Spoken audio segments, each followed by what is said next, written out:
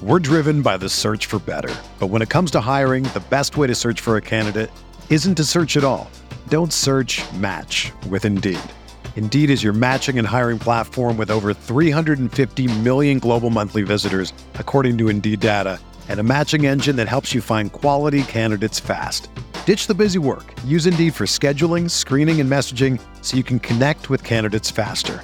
Leveraging over 140 million qualifications and preferences every day, Indeed's matching engine is constantly learning from your preferences, so the more you use Indeed, the better it gets. Join more than 3.5 million businesses worldwide that use Indeed to hire great talent fast. And listeners of this show will get a $75 sponsored job credit to get your jobs more visibility at Indeed.com/Blue Wire. Just go to Indeed.com/Blue Wire right now and support our show by saying that you heard about Indeed on this podcast. That's Indeed.com/Blue Wire. Terms and conditions apply. Need to hire? You need Indeed.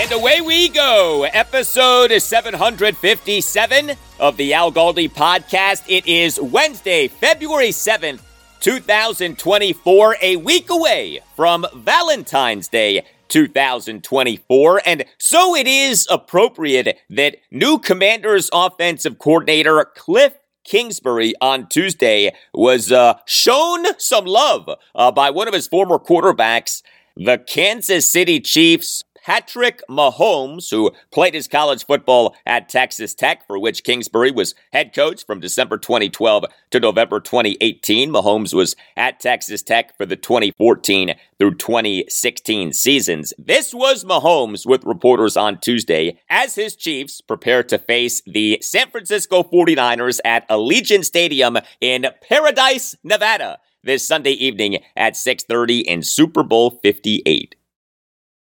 Yeah, just a great person, man. Someone that truly loves the game of football, works his tail off every single day, and gets the best out of his guys, especially his quarterbacks. And so I'm excited for him to have another opportunity in the NFL.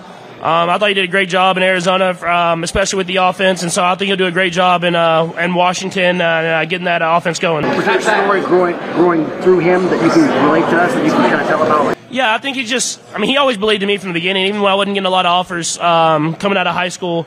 And then when I got there, he evolved the offense to really fit my game. And I think that's what you have to do as a great offensive coordinator in this league, is you have to evolve the offense to fit the guys that you have, and I think he's done that everywhere he's been.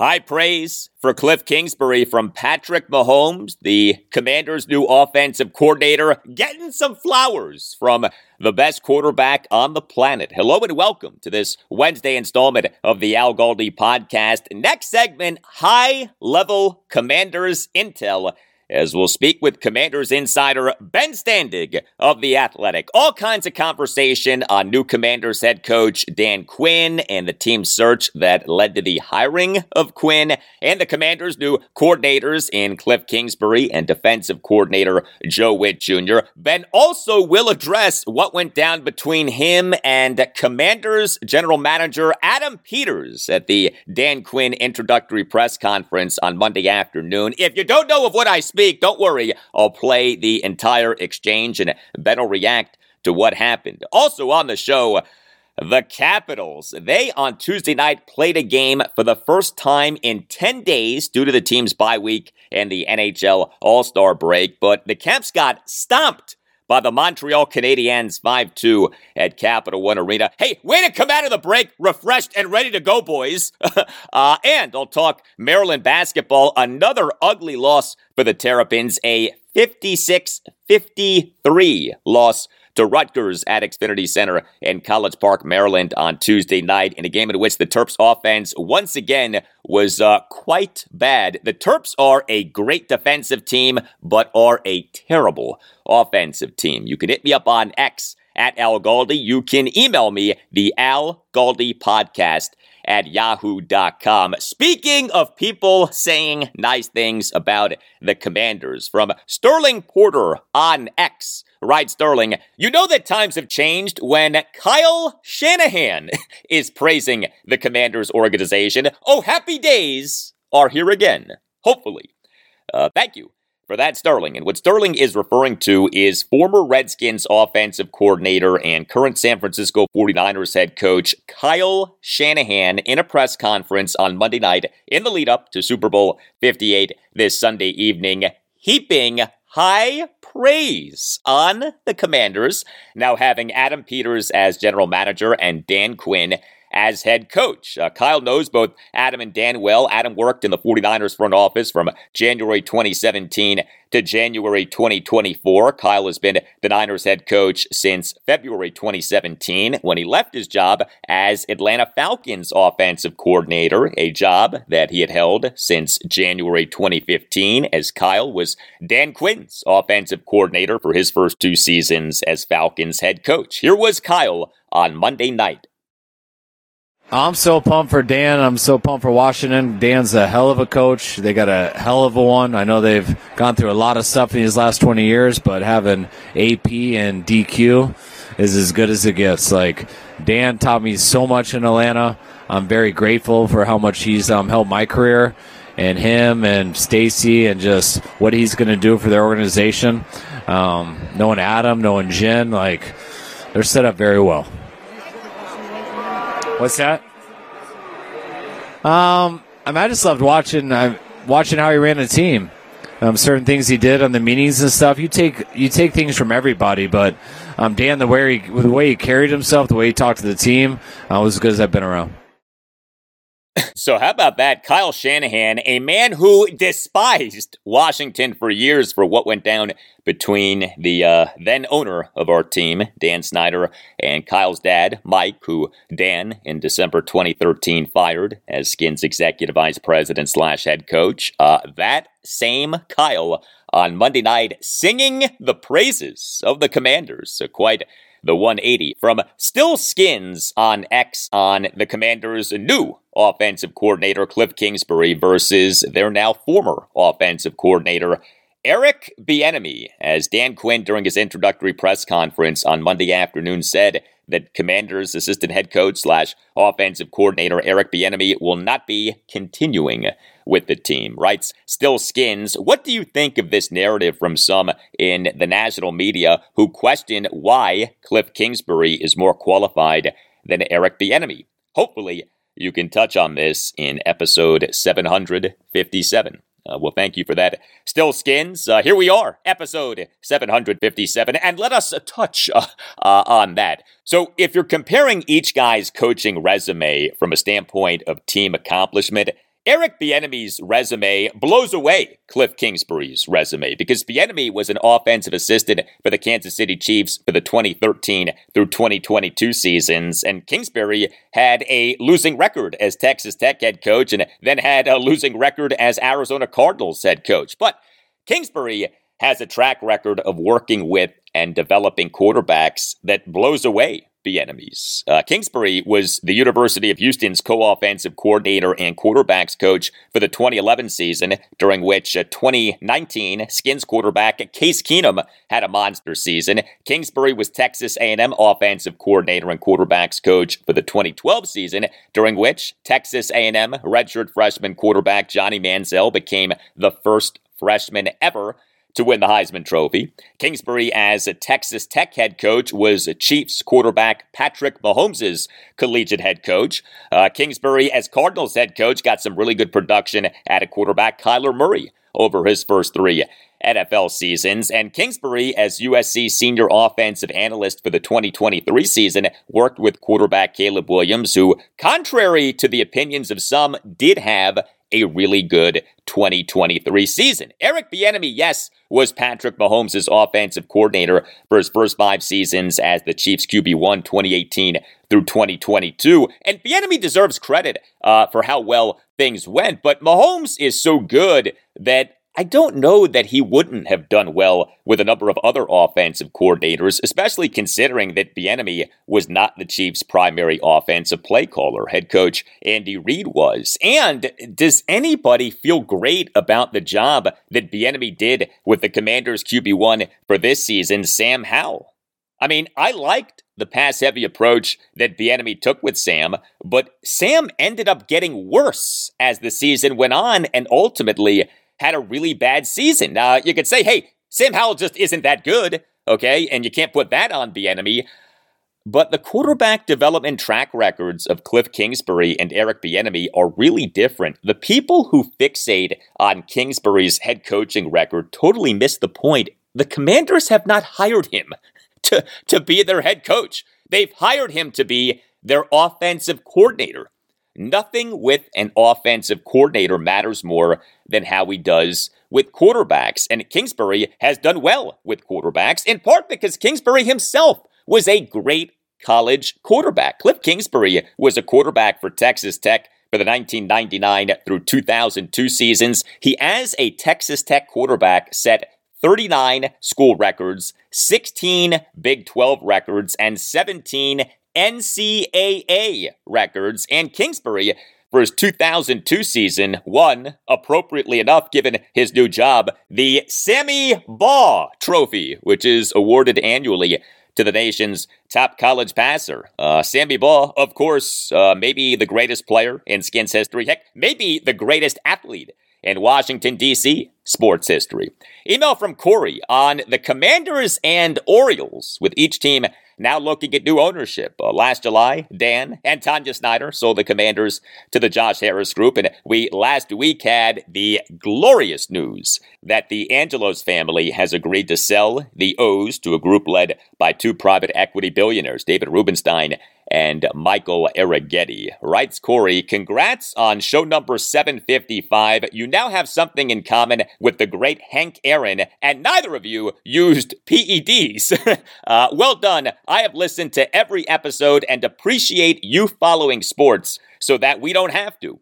Just taking stock of sports in the DMV in the upcoming year. As a combo O's and Skins / WFT / Commanders fan, I am beside myself with the future that lies ahead. With new ownership and young, upcoming talent for both teams, I believe we are getting Caleb Williams in the draft. I am feeling what I haven't felt in decades, hope and pride.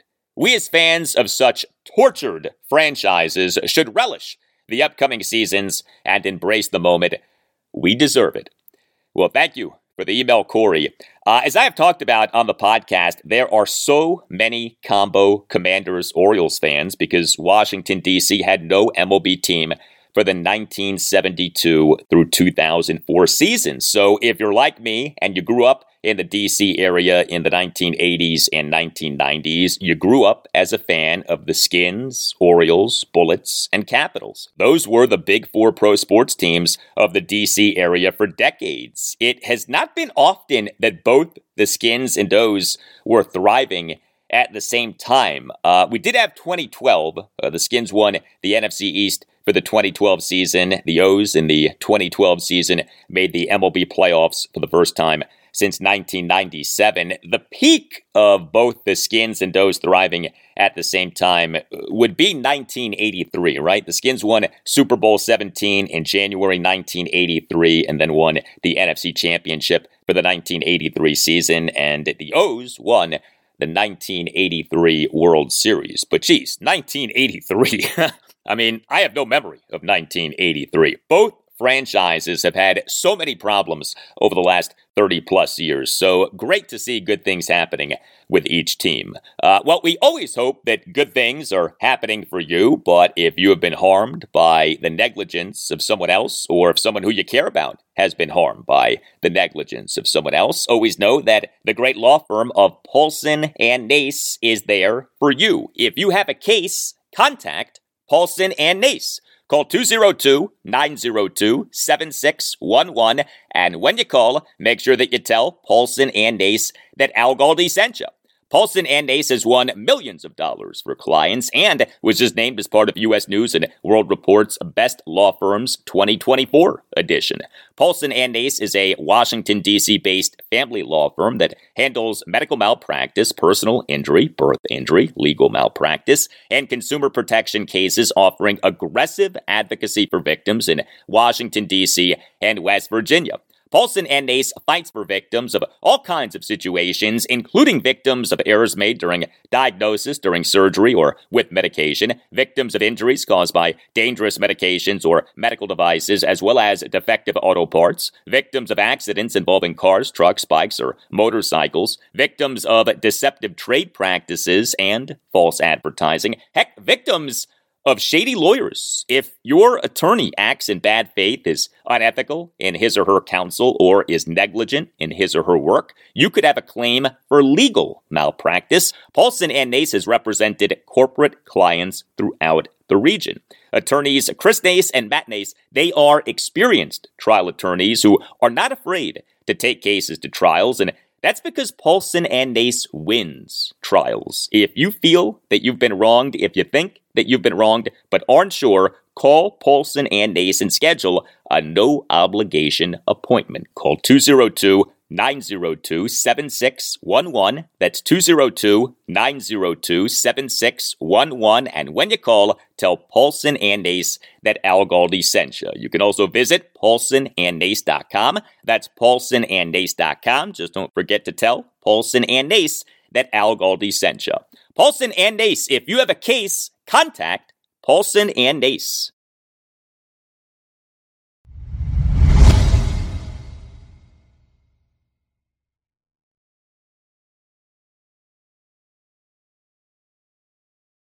If you are listening to this podcast via Apple Podcasts or Spotify, you can rate the podcast with a star rating. 5-star ratings are greatly appreciated. They help us out a lot. Thank you for doing them.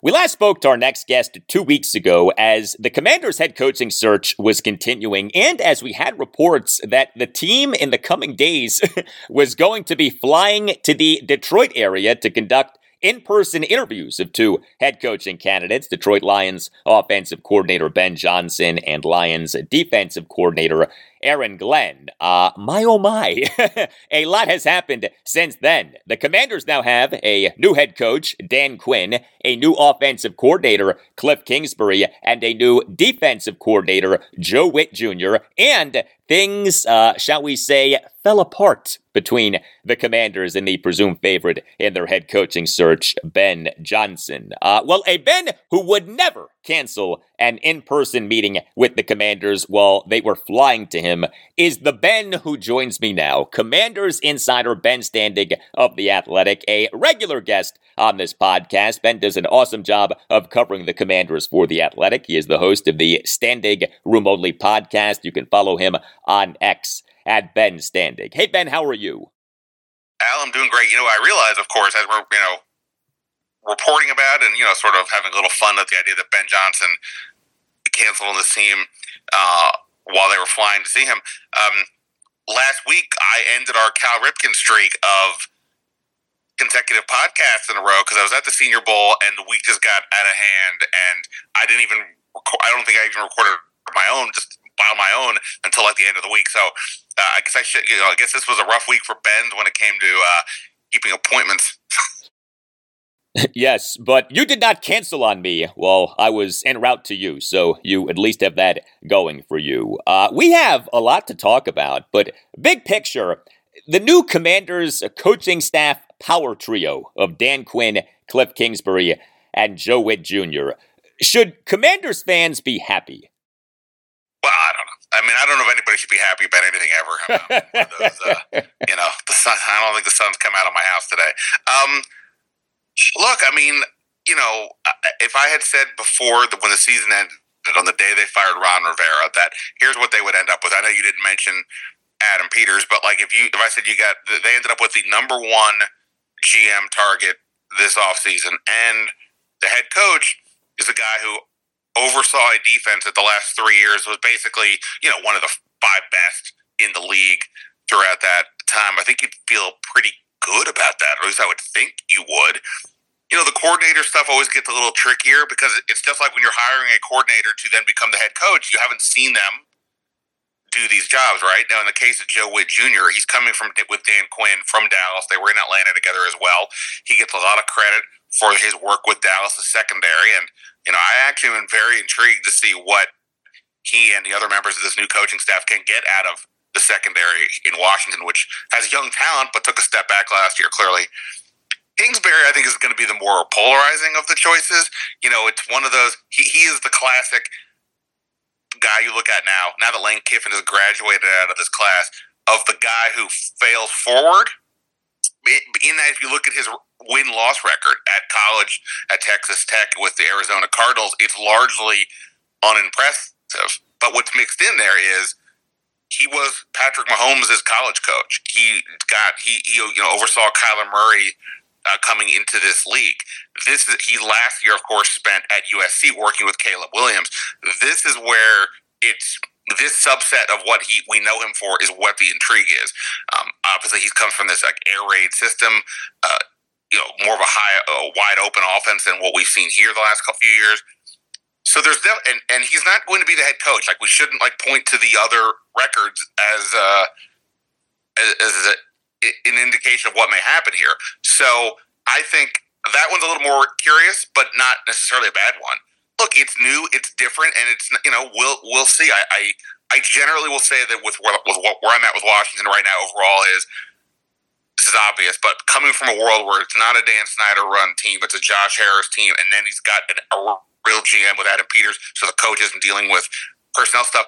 I think this is all starting off at a very good place, and how the execution goes, you never know, but I think you should be happy that it's new, that it's different, it's a new era, and we'll see. Beyond that, I can't predict what's going to happen. I don't want to spend too much time on what could have been, but is not. But the truth about what happened in this Commanders head coaching search does matter. The piece that you and NFL insider Diana Rossini of The Athletic co-authored came out on Monday morning. Headline, quote, "How the Commanders landed on Dan Quinn amid twists, turns, and outrageous actions," end quote. There was a lot in this piece on Quinn and on what happened between the Commanders and Ben Johnson. And you guys did report that the Commanders did, in fact, want Baltimore Ravens defensive coordinator Mike Macdonald as head coach, but he got more money to become Seattle Seahawks head coach.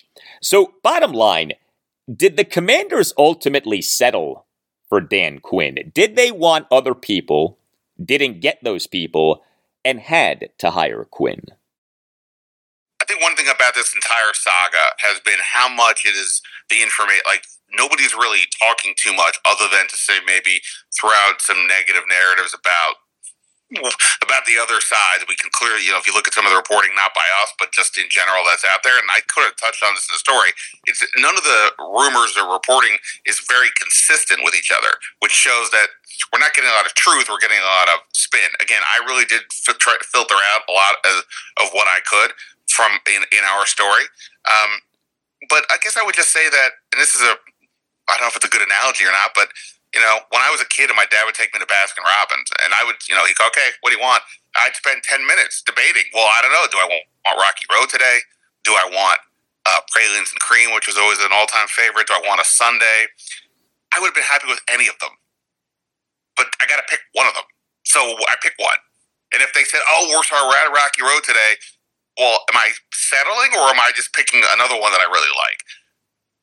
I think I'm leaning more towards that. I mean, Dan Quinn's name was up there throughout, when Adam Peters a couple weeks ago talked about what is he looking for. And maybe it's a cliche answer, but it's the answer he gave us. And that was, he's not looking for an offensive guy or a defensive guy. He's looking for the best leader. Well, of the names we know, Dan Quinn is not only is he the only one who's done the job, but just by personality type, seems like he is much more of that guy. I mean, we talked about it here. Ben Johnson, for me, that was the question. Okay, you can call plays. I get it. Can he be that leader of men, the guy who's standing up in front of the locker room? Well, clearly he doesn't think he's ready for that role, which is not a knock. He's allowed to choose his own destiny and stay and all that. But if that really was a huge factor, who was going to set the tone for us? Well, then I think Dan Quinn, obviously, of the names that we know about, made the most sense. That said, you have the number 2 pick. You're probably picking a quarterback. That's going to be a huge aspect of this, as we know. And, who's going to help develop that player? If it's the head coach, well, then you're kind of lock that person in possibly for several years, because obviously, right, if hypothetically now it's Kingsbury, he crushes it for the next 2 or 3 years, he probably gets another head coaching job, right? But I don't, if you can't do the whole job, then it's maybe not the right job for you. So, and then also beyond that, this was not a year for offensive coordinator types beyond Ben Johnson, the perception of him at least. So I don't have an issue with it. It's hard to say they didn't settle completely, or at least it wasn't their first choice. But I think they really did like Dan Quinn. The people around the league really do. So I don't think they settled, I guess I should say. But, I think it's fair to say he probably wasn't their first choice. Doesn't mean it's the wrong choice, or they weren't more than happy to say, fine, we didn't get Rocky Road. We're definitely taking the hot fudge sundae, and we're cool with that. Well, Rocky Road is good, so I don't blame you for wanting that. While we're talking about the report from you and Diana Rossini, she had a post on X last Thursday said, quote, during the hiring process in Washington, Bill Belichick was considered for the job per sources. The Commanders spoke with him, and he had support from some decision makers. In the end, Dan Quinn is their choice, end quote. Meantime, the Washington Post, it on Monday morning reported that Commanders general manager Adam Peters has a relationship with Belichick and spoke with him, but that a person familiar with the matter described the conversation as a, quote, kick the tires, end quote, conversation that, quote, really didn't go anywhere, end quote. So, once and for all, what was the deal between the Commanders and former New England Patriots head coach Bill Belichick? Yeah, and we had this in our story. I mean, look, if you're doing a thorough search and you don't discuss the possibility of hiring a 7-time Super Bowl winning coach who some would say is the best coach ever, they'd never watched Joe Gibbs, but that's a separate issue. You'd be insane. It would be crazier if they didn't discuss it, even if it's just in passing. So, I believe they did discuss it. And as we said in our story, that Josh Harris was just never really on board with it. It never made sense. Like, once we knew that Josh Harris was like, if this was another owner who was like, hey, we gotta go. Well, Belichick might make more sense because it's an immediate potential impact. But this is a long-term play. Belichick is going to be around for 3-4 more years as a head coach. Washington is looking to hire somebody who's going to be here for a while, right? So I don't think it ever really got to any stage of seriousness other than, hey, let's just discuss this. What do we think about Bill Belichick? One more for you on what could have been, but is not. You mentioned that this offseason's NFL head coaching cycle was not heavy on offensive-minded head coaching candidates. That is true, and yet multiple offensive coordinators did get hired as head coaches. The Commanders in their head coaching search, as far as the reports go, only interviewed 2 external offensive-minded head coaching candidates, Ben Johnson and Houston Texans offensive coordinator Bobby Slowick. Do you have any idea why the Commanders did not interview Tampa Bay Buccaneers offensive coordinator Dave Canales, who was hired as Carolina Panthers head coach, or why the Commanders did not interview Cincinnati Bengals offensive coordinator Brian Callahan, who was hired as Tennessee Titans head coach? I don't. So, when I originally, before I think, Ron got fired, we had to write some sort of, hey, here's candidates to look at. Or maybe it was right when he got fired. I don't remember. But those were 2 guys that were on my list. I actually was kind of high on Canales and Callahan. Canales because of the work he did resurrecting Geno Smith and Baker Mayfield the last couple of years. And Callahan with what they were able to get out of Jake Browning, even though after Joe Burrow got hurt. Now, Callahan was not a play caller previously, so for some that would be a more of a challenge. And Canales had only been a coordinator for the 1 year. But of course, here's the rub. If you went and signed one of them, well, based on how things went, you would not have you wouldn't even have talked to Ben Johnson. I know they didn't, but you would have been leaving the Ben Johnson situation before it got to some conclusion, and obviously that would have been incredibly frustrating for the fan base. And all that. Now, of course, he should make decisions based on the fan base. I'm just saying, if you're in it for Ben Johnson, and I do think this is part of the story that is getting overlooked. if you wanted Ben Johnson or Mike McDonald, you did have to wait because they weren't getting done until they were out of the playoffs. And those other, I think those other teams recognized they weren't going to be in the mix for Johnson and maybe not McDonald. So they moved on and got who they felt, I guess, was their best options. And, when Ben Johnson said, no, I'm not interested in leaving Detroit, well, then you look around the room and, the only things that were left were the defensive coordinators, right? So, look, obviously we now know in hindsight, I don't know that they would have changed anything differently other than, I don't know that they would have gone for the Canales or Callahan. And like I said, they would have had to, possibly do that earlier. And if they wanted Mike McDonald, you had to wait on him too. So I don't really have an issue with this. By the way, to this point, I keep seeing people say, well, you can tell that Dan Quinn was an afterthought because they made him fly commercial and they were flying a jet to Detroit. Now, okay, Ben Johnson had just finished. They had just played. So from a convenience perspective, because I think Seattle went to him also, hey, we're going to go there. Well, Dan Quinn had been home for a week. So I'm pretty positive if it had been reverse, right, that Ben Johnson had lost in the first game and Dan Quinn made it to the NFC Championship game, assuming that they were truly interested in both, I think it would have just been the reverse, that Dan Quinn, they're taking the jet to Dan Quinn and Ben Johnson is flying in or something. So, so many of these things get thrown out and without any real insight or explanation. And, you'd also have to tell me, how did Bobby Slowick get to D.C.? How did Raheem Morris get to D.C.? Did they send a private plane or was he on Southwest? I'm going to guess they're on Southwest as well or whatever, the airline of your choice.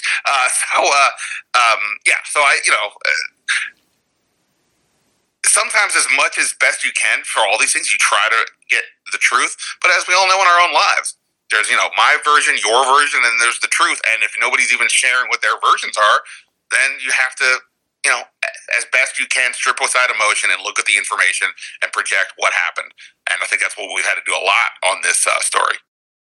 Much more with Ben Standig in moments. I'm going to next ask him if Dan Quinn profiles as someone who will have a great second act as an NFL head coach. Hopefully Dan Quinn's second act as an NFL head coach is great as the deal that Nova Fireplace and Stove is offering to listeners of the Al Galdi podcast. If you live in Northern Virginia and you have a masonry fireplace, you gotta call Nova Fireplace and Stove, which right now is offering an outstanding deal to listeners of the Al Galdi podcast, an in-stock wood insert at an extremely discounted price, just $6,000 plus tax. The usual price is $9,000 plus tax. So this is a 33% discount, and the $6,000 plus tax includes installation, permit, and county/city inspection. And you can get a government-funded tax credit as well, up to $2,000, dropping the price to just $4,000, all things considered. A site visit is required, and you must have a masonry fireplace. But if you live in Northern Virginia, call Nova Fireplace and Stove, 571-513-3803. Ask to talk to my guy, Stuart Moore. He's the general manager. He's a big Commanders fan. He's a loyal listener of this podcast. Mention that Al Galdi sent you and get this exceptional deal on an in-stock wood insert. Again, 33% off. A standard masonry fireplace is only about 10% efficient, but a wood insert is over 70% efficient. A wood insert installed into a masonry fireplace elongates the burn time of your logs. This is a great way to heat your home and save money on heating your home. Visit NovaFireplaceandStove.com to check out customer reviews of Nova Fireplace and Stove, but call Nova Fireplace and Stove, 571-513-3803, and make sure that you mention that Al Galdi sent you. That's Nova Fireplace and Stove, 571-513-3803, and make sure that you mention that Al Galdi sent you.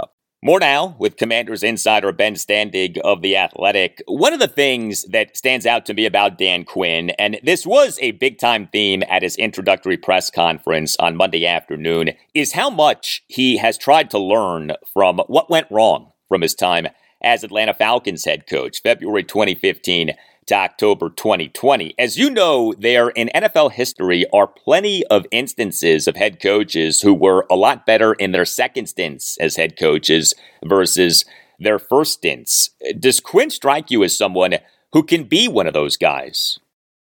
Well, he certainly presented himself in that way. And I think, obviously, there's been a lot of saying, they're just getting Ron Rivera 2.0 and all that. Well, this is a good example as to maybe why that's not the case. Ron Rivera went from getting fired in Carolina to just a few weeks later getting hired here. There was no time for reflection, right? As we know, he just brought in his whole group that was with him in the place that he ended up getting fired from. And, we'll see what Dan Quinn does. I mean, already he's hired Kliff Kingsbury, who I don't believe they had a working relationship with prior. He just said that over time, when he was a coordinator, he would keep notes and mental notes or maybe written down notes of guys around the league that impressed him, and that stood out.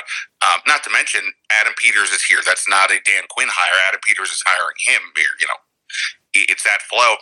So I think that he's had time to reflect on what went wrong. He said he's done a complete deep dive on his coaching going all the way back to Seattle, where he was the defensive coordinator for a team that won a Super Bowl, went to a second one, and he saw that, hey, what we were doing there, the game evolves. It stopped working as effectively as we wanted. We've had to make changes. He obviously had, an excellent defense in Dallas the last 3 years. They led the league in takeaways in 21 and 22. They had two cornerbacks that led the league in interceptions in that time. It does seem like a guy who reflected. And even if, even if he's overselling what he did, which I'm not saying he is, again, he's had time. It's just time has existed for him to contemplate what I would do differently. They all think these things. Who doesn't, right? I mean, I think we all do. And if you're being diligent about your job, I think we all do. So I buy it that he's been that guy and that he's learned from what went right, what went wrong in his stint with Atlanta. So sure, I buy it. As with everything else, we'll just see.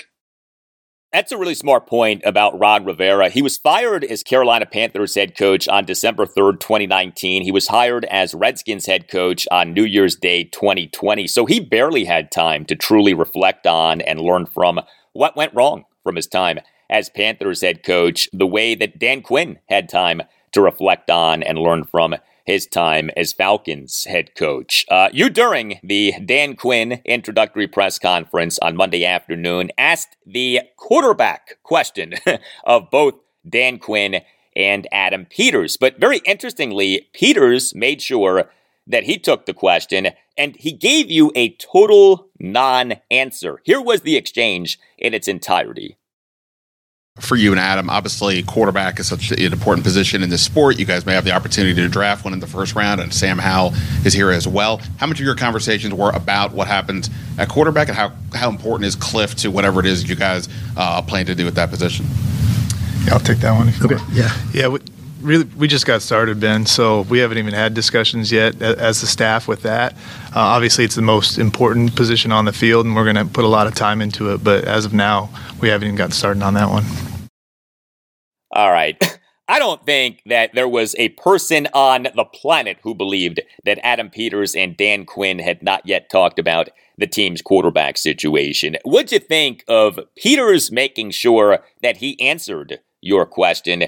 And what'd you think of what Peters said? Yeah, it was kind of, as I recall, sort of the only non-answer of the press conference.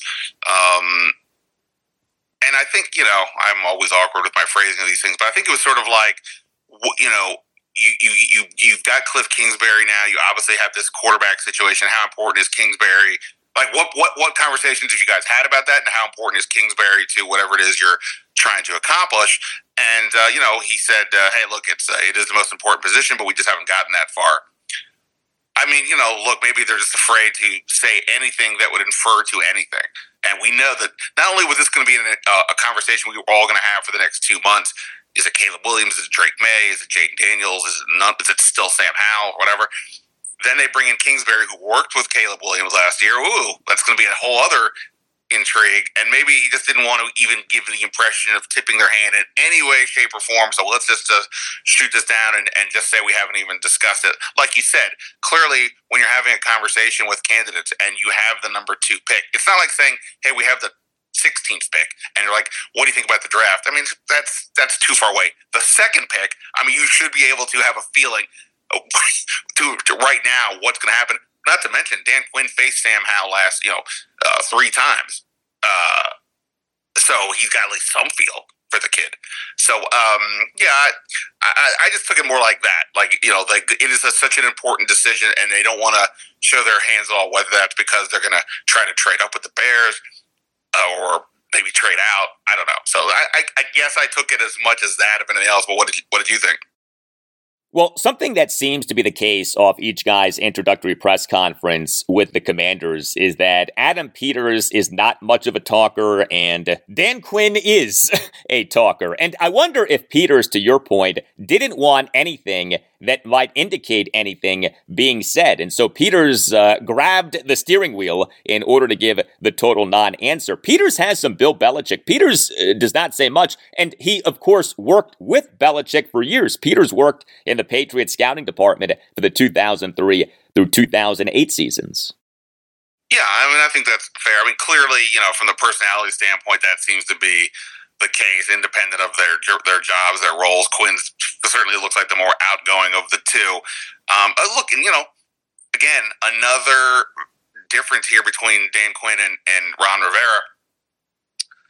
The draft is Adam Peters' deal. Now, Quinn will obviously have say and voice and blah, blah, blah, and it would be stupid if you're Adam Peters to not factor in what Dan Quinn's hopes and dreams are for the team he's assembling. But this is an Adam Peters bit, and I think, maybe to a degree, he was like, look, I don't need Dan Quinn saying anything right now that would suggest a lot. Like, I actually, in my list of questions, one was going to be, hey, Dan, there's a chance here you guys might draft a quarterback at 2. What do you think of starting rookie quarterbacks? I mean, I was going to figure out how to say, the guy that beat you in the playoffs sat for 3 years, then beat you. But how do you do that? But I was like, all right, that's a little too deep in the weeds. So I put that aside, just went for that. So I don't know that we'll get a ton out of Adam Peters based on what we've seen so far in these press conferences. If it's anything like most GMs, we won't hear from him much during the year anyway. It'll be the, pre-draft, post-draft, maybe the start of training camp somewhere, and then that guy typically disappears. It's just the previous thing, we had the guy every day because Ron was the top of the food chain, so we would probably get some more stuff than I'm going to guess we will, at least for now, with the new GM. What'd you think about Adam Peters during the Dan Quinn introductory press conference on Monday afternoon, basically saying that no major changes beneath him in the Commanders' front office are happening right now? Yeah, I mean, I think I've talked about this on my pod and probably with you as well. Like, the way these things work typically is teams do not change their scouting departments prior to a draft, even with a new regime, for the most part. Now, in this case, the oddity is the GM was fired, essentially, but he was also the head coach. I said for a while, it seems like Martin Mayhew was going to stay, and I think my guess would be he stays beyond just this cycle. Like, it is, he and Peters have a relationship, and, if anybody's out there screaming, no, these guys are all bums, look, it's just like anything else. If you said, hey, Ben, why don't you go to 980 and be a host, be like, well, look, first of all, you should hire Al Galdi instead of me. But secondly, I'd be like, okay, I guess I could do that to a degree. But if they then said, no, go be the board op, I'd be like, well, I don't know how to do that. Nah, just do it. And I'm like, I don't even know where the buttons are. You got to put people in the right position. And as we discussed at the end of last year, the process that they were having with Ron and the Martys and all that, seemed a bit too chaotic. And Ron, as we know, wasn't, that's not really his wheelhouse. He's doing these other things. So, they're all fine scouts, I'm sure. They're all going to present information, have their thoughts, and then Adam Peters will distill all that data and make some decisions. So it's fine. I would just suspect, though, we'll see changes once we get past the draft, because also if he wants to bring in people from other situations, which he did say they would look at even now, but those people also have current jobs. Like if there's somebody on the San Francisco staff that he would want to bring over, which seems reasonable just because he was there, they're not getting released until their job is done. And again, back in 2020, Rivera kept Kyle Smith and all the people, and then eventually he made those changes. And by the way, this scouting staff has been here. This is kind of the same group since Jay, right? Tim Gribble, now the head of the department. A lot of the same scouts are here. So again, we can quibble over whether that's good or not, but I would say let's wait until we get past the draft and then see really what's going to happen here.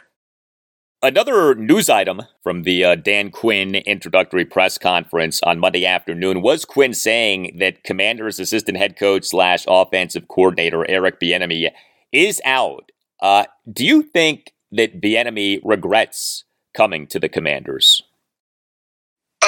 No. I mean, again, I'm under the impression that if he had stayed in Kansas City, I would have been in an awkward situation. Like they had Matt Nagy. It seems pretty obvious they wanted Matt Nagy to get higher in the pecking order with the offensive staff. Possibly he's a successor to Andy Reid. I mean, we'll see. So I don't know even if he had stayed, I don't know that he's I think his role was going to be probably a bit diminished. So, and that's the thing. Everybody kept like, why would he go to Washington? Because you're inferring he had other options, and that was my point all along. I don't think he had other options. Now, what is intriguing is now he's getting, it's just like last year. Washington hadn't, I guess he got one coaching interview last year. Was that right with the Colts? I want to say. But, I'm not saying it was a sham interview. I'm just saying clearly they, like the other half the league that has interviewed him and didn't choose him for that job, went another direction. But I don't know that he was getting other teams could have bid on him last year to be their offensive coordinator. Nobody else did. This cycle, maybe he interviewed with the Raiders. I'm not sure, but he's not getting any calls either. What I think is fascinating to me is that now that this is out, that he's out of Washington, and now they're going to the Super Bowl, does somebody ask Andy Reid, are you bringing him back? I think I would really, really want somebody to ask that question, because my guess would be no. Or at least that's certainly not as like the offensive coordinator. But we'll see. So no, I don't think he would regret it, because like I said, I don't know what his role in Kansas City was really going to be. And the question I think now is just, if there's no offensive coordinator opportunities, is he willing to be, I'm making this up, a running backs coach for somebody? I kept wondering, does he go join Dion in Colorado at his alma mater and help that staff? I don't know. We'll see. There's a role for Bieniemy in this league. It just may not be the role that he wants or that people expect of him. Last one for you. The coordinators, Kliff Kingsbury and Joe Whitt Jr., which hire has more upside, in your opinion? Well, look, when the season unfolded the way that it did, I think we all were a bit more disillusioned about the talent on this roster. And I think no position group went down in perception more than the defensive backs, right? Because at the end of the 22 season, felt like things were on a rise, and then they go ahead and draft two guys with their top two picks, and it all just sort of fell apart last year. But Joe Whitt Jr. is the guy who was helping Dallas the secondary. Trayvon Diggs was a good player. He was drafted in the second round, but he led, he then ended up leading the league in interceptions. And last year, Deron Bland comes out of really nowhere to do the same. I'm not discounting their own abilities and talents, but obviously you got to factor in that the coaching probably had a big role there, and Joe Whitt Jr. was the guy there. So, now you get him in with Emmanuel Forbes, who, needless to say, had a really rough rookie year, but we know the interception instincts are there. You have Quan Martin, who I think did play better. I think he ultimately was probably the best draft pick they had based on what we saw this year, even though it didn't, when he doesn't play on defense the first 7 games, that didn't seem plausible. Derek Forrest wasn't exactly playing at the same level he had the year before when he got lost for the year. Benjamin St-Juste has moments where looks pretty good, but he also gets a ton of penalty calls. I want to see what this coaching staff does with this group, and I think that aspect is interesting. Kingsbury is it could be just like with Bieniemy. Like, what's the no matter what he's doing, what's the quarterback play? If it's a young play, if it's either one of the rookies or Sam Howell, you're still dealing with those ups and downs. So I'll go with Whitt, because I just think that the defensive side of the talent on the defensive side just underwhelmed And I would like to think that some of these guys should be better than they've looked. And now we'll see if this coaching staff can help do that. Yeah, the Joe Whitt Jr. hire has not gotten anything close to the attention that the Kliff Kingsbury hire has gotten for a lot of reasons. But you're right, the Whitt hire could end up being really good. Commanders insider Ben Standig of The Athletic. The Washington, D.C. area apparently was only big enough for one prominent Ben pertaining to the Commanders. Ben Johnson, stay in Detroit. Ben Standig, you won. Congratulations. Thanks for coming on, and we'll talk soon. Al, I appreciate it, man. Thanks for having me. All right. Hey, this Sunday is Super Bowl Sunday. Super Bowl 58, the San Francisco 49ers versus the Kansas City Chiefs at Allegiant Stadium in Paradise, Nevada, this Sunday evening at 6:30. A whole lot of opportunity to make money via Underdog Fantasy, which offers daily pick'em games that are super easy and fun. Just correctly pick whether certain players in each game will go higher or lower given totals, and you win. Underdog Fantasy. It is the best and easiest place to play fantasy sports, and it has a special offer for listeners of the Al Galdi podcast. A deposit match of up to $100 for all new customers who sign up with the promo code GALDI and to make a first deposit of at least $10. Go to UnderdogFantasy.com or download the Underdog Fantasy app and use that promo code GALDI. Underdog Fantasy also offers season-long fantasy with a zero-stress scenario of no waivers, no trades, even no lineup setting. And take advantage of the free money. If you sign up now with the promo code GALDI, my last name, G-A-L-D-I, GALDI, Underdog Fantasy will double your first deposit with up to $100 in bonus cash when you make your first deposit of at least $10.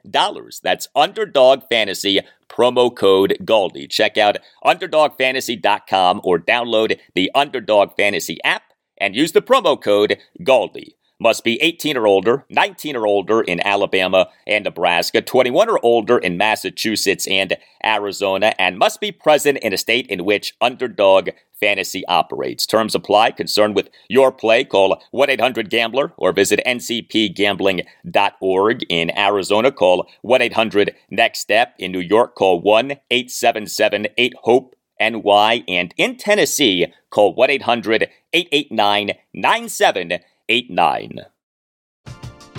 We're driven by the search for better. But when it comes to hiring, the best way to search for a candidate isn't to search at all.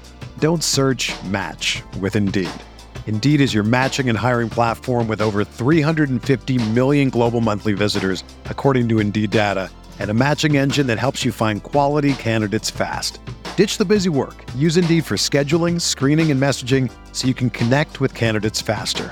Leveraging over 140 million qualifications and preferences every day, Indeed's matching engine is constantly learning from your preferences, so the more you use Indeed, the better it gets. Join more than 3.5 million businesses worldwide that use Indeed to hire great talent fast. And listeners of this show will get a $75 sponsored job credit to get your jobs more visibility at Indeed.com/Blue Wire. Just go to Indeed.com/Blue Wire right now and support our show by saying that you heard about Indeed on this podcast. That's Indeed.com/Blue Wire. Terms and conditions apply. Need to hire? You need Indeed.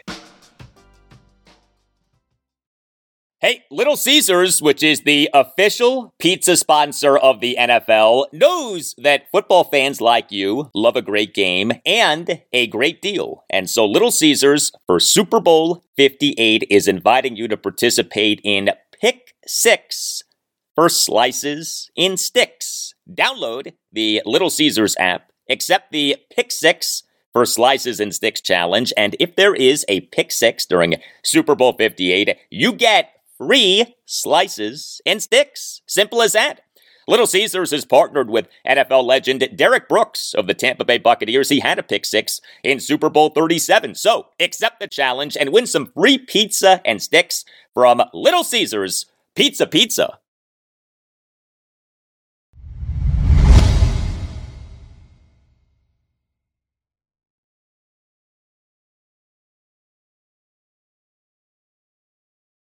So the Capitals on Tuesday night played a game for the first time since January 27th, as they had a 9-day stretch with no games due to a bye week and the NHL All-Star break. But the Caps playing on Tuesday night came off really bad news on Monday. The NHL and NHL Players Association on Monday afternoon announced that Caps center Evgeny Kuznetsov would be unavailable for the Caps for an indefinite period while he receives care from the Player Assistance Program of the NHL and NHLPA. Under the terms of the joint program, Kuznetsov will return to the Caps when cleared for on-ice competition by the program administrators. What exactly is Kuznetsov's problem is unclear, but the Player Assistance Program is designed to help NHL players deal with substance abuse problems and mental health problems. Kuznetsov did serve a 3-game suspension without pay at the start of the NHL's 2019-2020 regular season for, quote, inappropriate conduct, end quote. The inappropriate conduct was cocaine use. The International Ice Hockey Federation in August 2019 suspended Kuznetsov for 4 years. This for testing positive for cocaine off a test that was taken in May 2019 at the 2019 International Ice Hockey Federation World Championship in Slovakia, where Kuzi was playing for Russia. Here was Caps head coach Spencer Carberry during a session with reporters after the Caps morning skate on Tuesday morning on the Evgeny Kuznetsov situation, and then you'll hear a follow-up exchange with a friend of this podcast, Caps insider Tarek El-Bashir of Monumental Sports Network.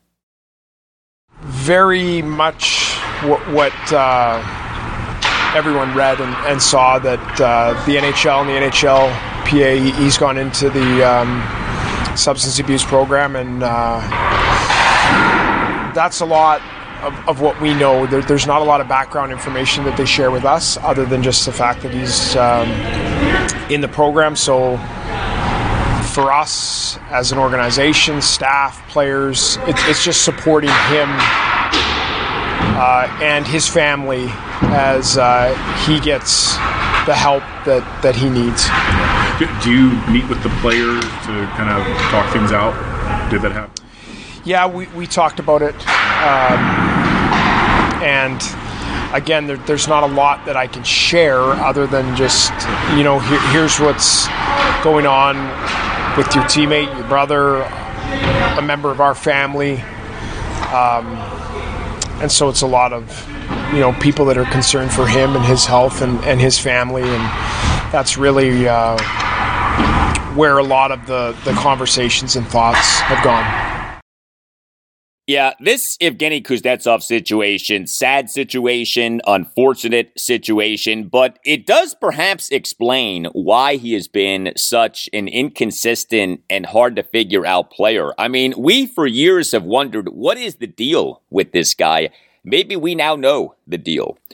In the meantime, the Caps played a game on Tuesday night, and they got ripped. A 5-2 loss to the Montreal Canadiens at Capital One Arena. This was the Caps' first game in 10 days, and yet the Caps got hammered at home by a team in the Canadiens that in this regular season has fewer points than the Caps have. The Canadiens, even with this win, have just 50 points. The Caps are at 51 points. The record now is 22-19-7, and the Caps now have lost 5 consecutive games. That is the team's longest losing streak of this regular season, for which the Caps have the 3rd worst goal differential in the Eastern Conference, minus 34. Things are not going well for the Caps. Charlie Lindgren on Tuesday night was the Caps starting goaltender for the 7th time in 9 games, but he stopped just 6 of the 9 shots on goal that he faced in struggling for a 3rd consecutive game.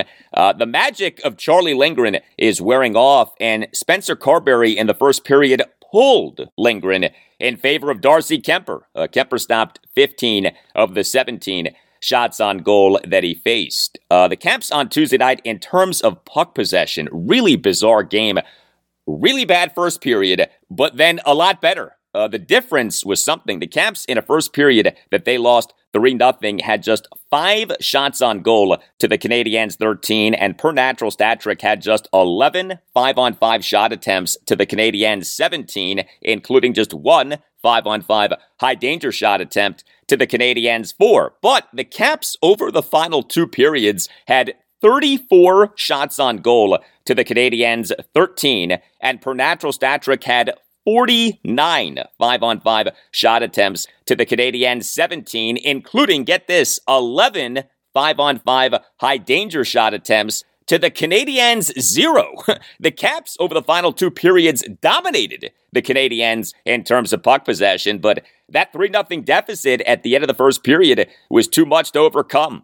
This was Spencer Carberry during his post-game press conference on Tuesday night on why he pulled Charlie Lindgren in the first period.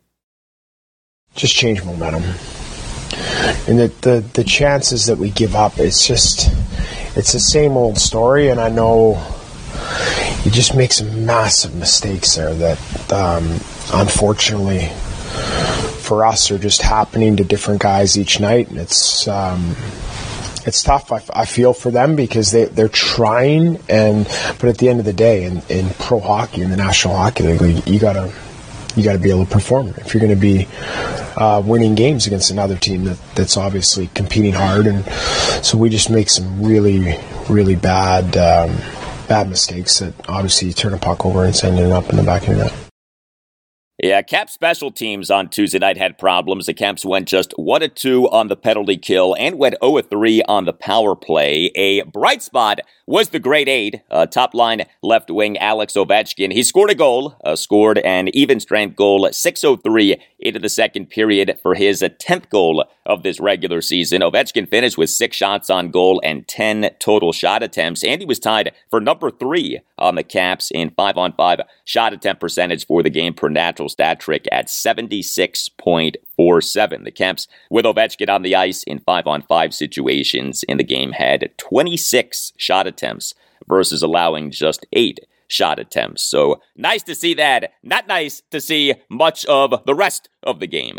Next up for the Caps, a game against one of the best teams in the Eastern Conference. The Caps are at the Florida Panthers Thursday night at 7.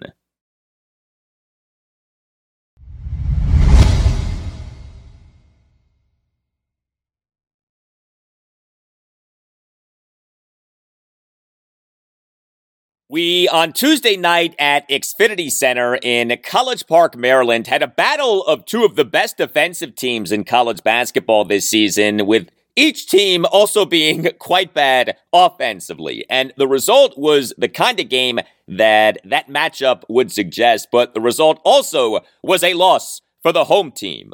Maryland for this season fell to 13-10 overall and 5-7 in the Big Ten with a 56-53 loss to Rutgers at Xfinity Center in College Park, Maryland on Tuesday night. The Terrapins lost at home to a Rutgers team that came into the game just 3-7 in the Big Ten on the season. Now, each team is top 10 in Division I men's basketball in KenPom.com's adjusted defensive efficiency, which is points allowed per 100 possessions adjusted for opponents. The updated data for this season, 4 games through Tuesday, the Terps are number 6 in the nation in adjusted defensive efficiency. Rutgers is number 2 in the nation in adjusted defensive efficiency. And when it comes to KenPom.com's adjusted offensive efficiency, which is points per 100 possessions adjusted for opponents, the updated data for this season for games through Tuesday, the Terps are number 190 in the nation in adjusted offensive efficiency, and Rutgers is number 300 in the nation in adjusted offensive efficiency. And so what we got on Tuesday night was a, shall we say, defensive-minded game. The Terps' offense was awful. They scored just 53 points, went just 2 of 18 on threes, just 15 of 36 on twos, and just 17 of 23 on free throws. The Terps finished with just 6 assists versus 15 turnovers. But the Terps defense was very good. They held Rutgers to just 56 points and just 3 of 13 on threes and just 19 of 43 on twos. The Terps defended without fouling. Rutgers for the game total just 11 free throw attempts, went 9 of 11 on free throws, and the Terps generated 15 Rutgers turnovers. Jameer Young and Julian Reese, they combined for 35 of the Terps' 53 points, but neither guy had a very good game. 6'1" point guard Jameer Young, he had 38 minutes as a starter, went just 3 of 17 from the field. 2 of 4 on threes. That's good, but a horrendous 1 of 13 on twos. That's hard to do. 1 of 13 on twos, and he committed 5 turnovers. He also went 8 of 8 on free throws and finished with 16 points, 12 rebounds, including 4 offensive boards and 3 assists. And 6'9" Julian Reese, 34 minutes as a starter. He went 8 of 10 from the field, all twos, but he also went just 3 of 9 on free throws, and he had 1 assist versus 5 turnovers. Way too many turnovers for a big. He also finished with 19 points and 12 rebounds, including 5 offensive boards. 6'8" Dante Scott, he in 30 minutes as a starter went 0 of 5 on threes. He also went 3 of 5 on twos and 2 of 2 on free throws. He finished with 8 points, just 2 rebounds, but also 2 steals. The Terps are so bad offensively. They, for this season, are number 6 in Division I men's basketball in adjusted defensive efficiency, and yet right now are nowhere close to getting an at-large bid for the NCAA tournament, and that is entirely due to the team's offense. Here was the team's coach, Terps head coach Kevin Willard, during his post-game press conference on Tuesday night on the bad offense. You know, we really struggled coming out starting the game. We didn't have a whole lot of energy with that starting group. That's been really, really good for us. You know, they were good defensively, but offensively we don't have the same sense of urgency on offense that we did on defense. You know, I think it was 6'4" or 6'6" with, you know, the under 12. I mean, you're at home. You got to score the basketball. Yes, you do. Interesting to hear Kevin Willard say that the Terps had urgency on defense, but not on offense. Usually it's the other way around. Basketball teams have urgency on offense, but not on defense. See the Wizards, who have been guilty of that for decades. You can always email me, the Al Galdi podcast at yahoo.com. I got this email from Michael King, a big Terps fan, on Tuesday night. Writes Mike, thought they might be improving, but fool's gold. The message that I sent several months ago about the real state of the program, I stand behind. Pretend basketball school all the way and getting worse. Willard was the wrong hire. Anyway, just said, can you possibly do a Maryland lacrosse segment once a week? It's really all that we have. Thanks, Al. Always listening. Well, thank you for the email, Michael. Kevin Willard last season had a very good first season as Terps head coach, no doubt. But this season, not going so well. I'm not ready to say that Willard was the wrong hire, but he absolutely needs to do a much better job of recruiting guys who can shoot, because this team cannot shoot. Next up for Maryland at Ohio State, Saturday afternoon at 4.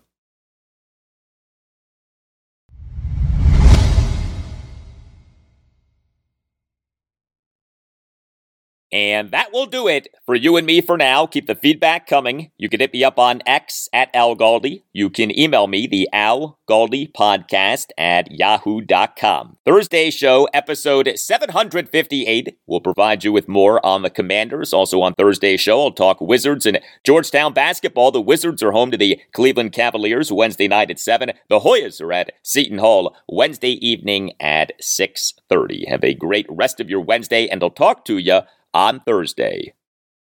I'm so pumped for Dan. I'm so pumped for Washington. Dan's a hell of a coach. They got a hell of a one. I know they've gone through a lot of stuff in these last 20 years, but having AP and DQ is as good as it gets.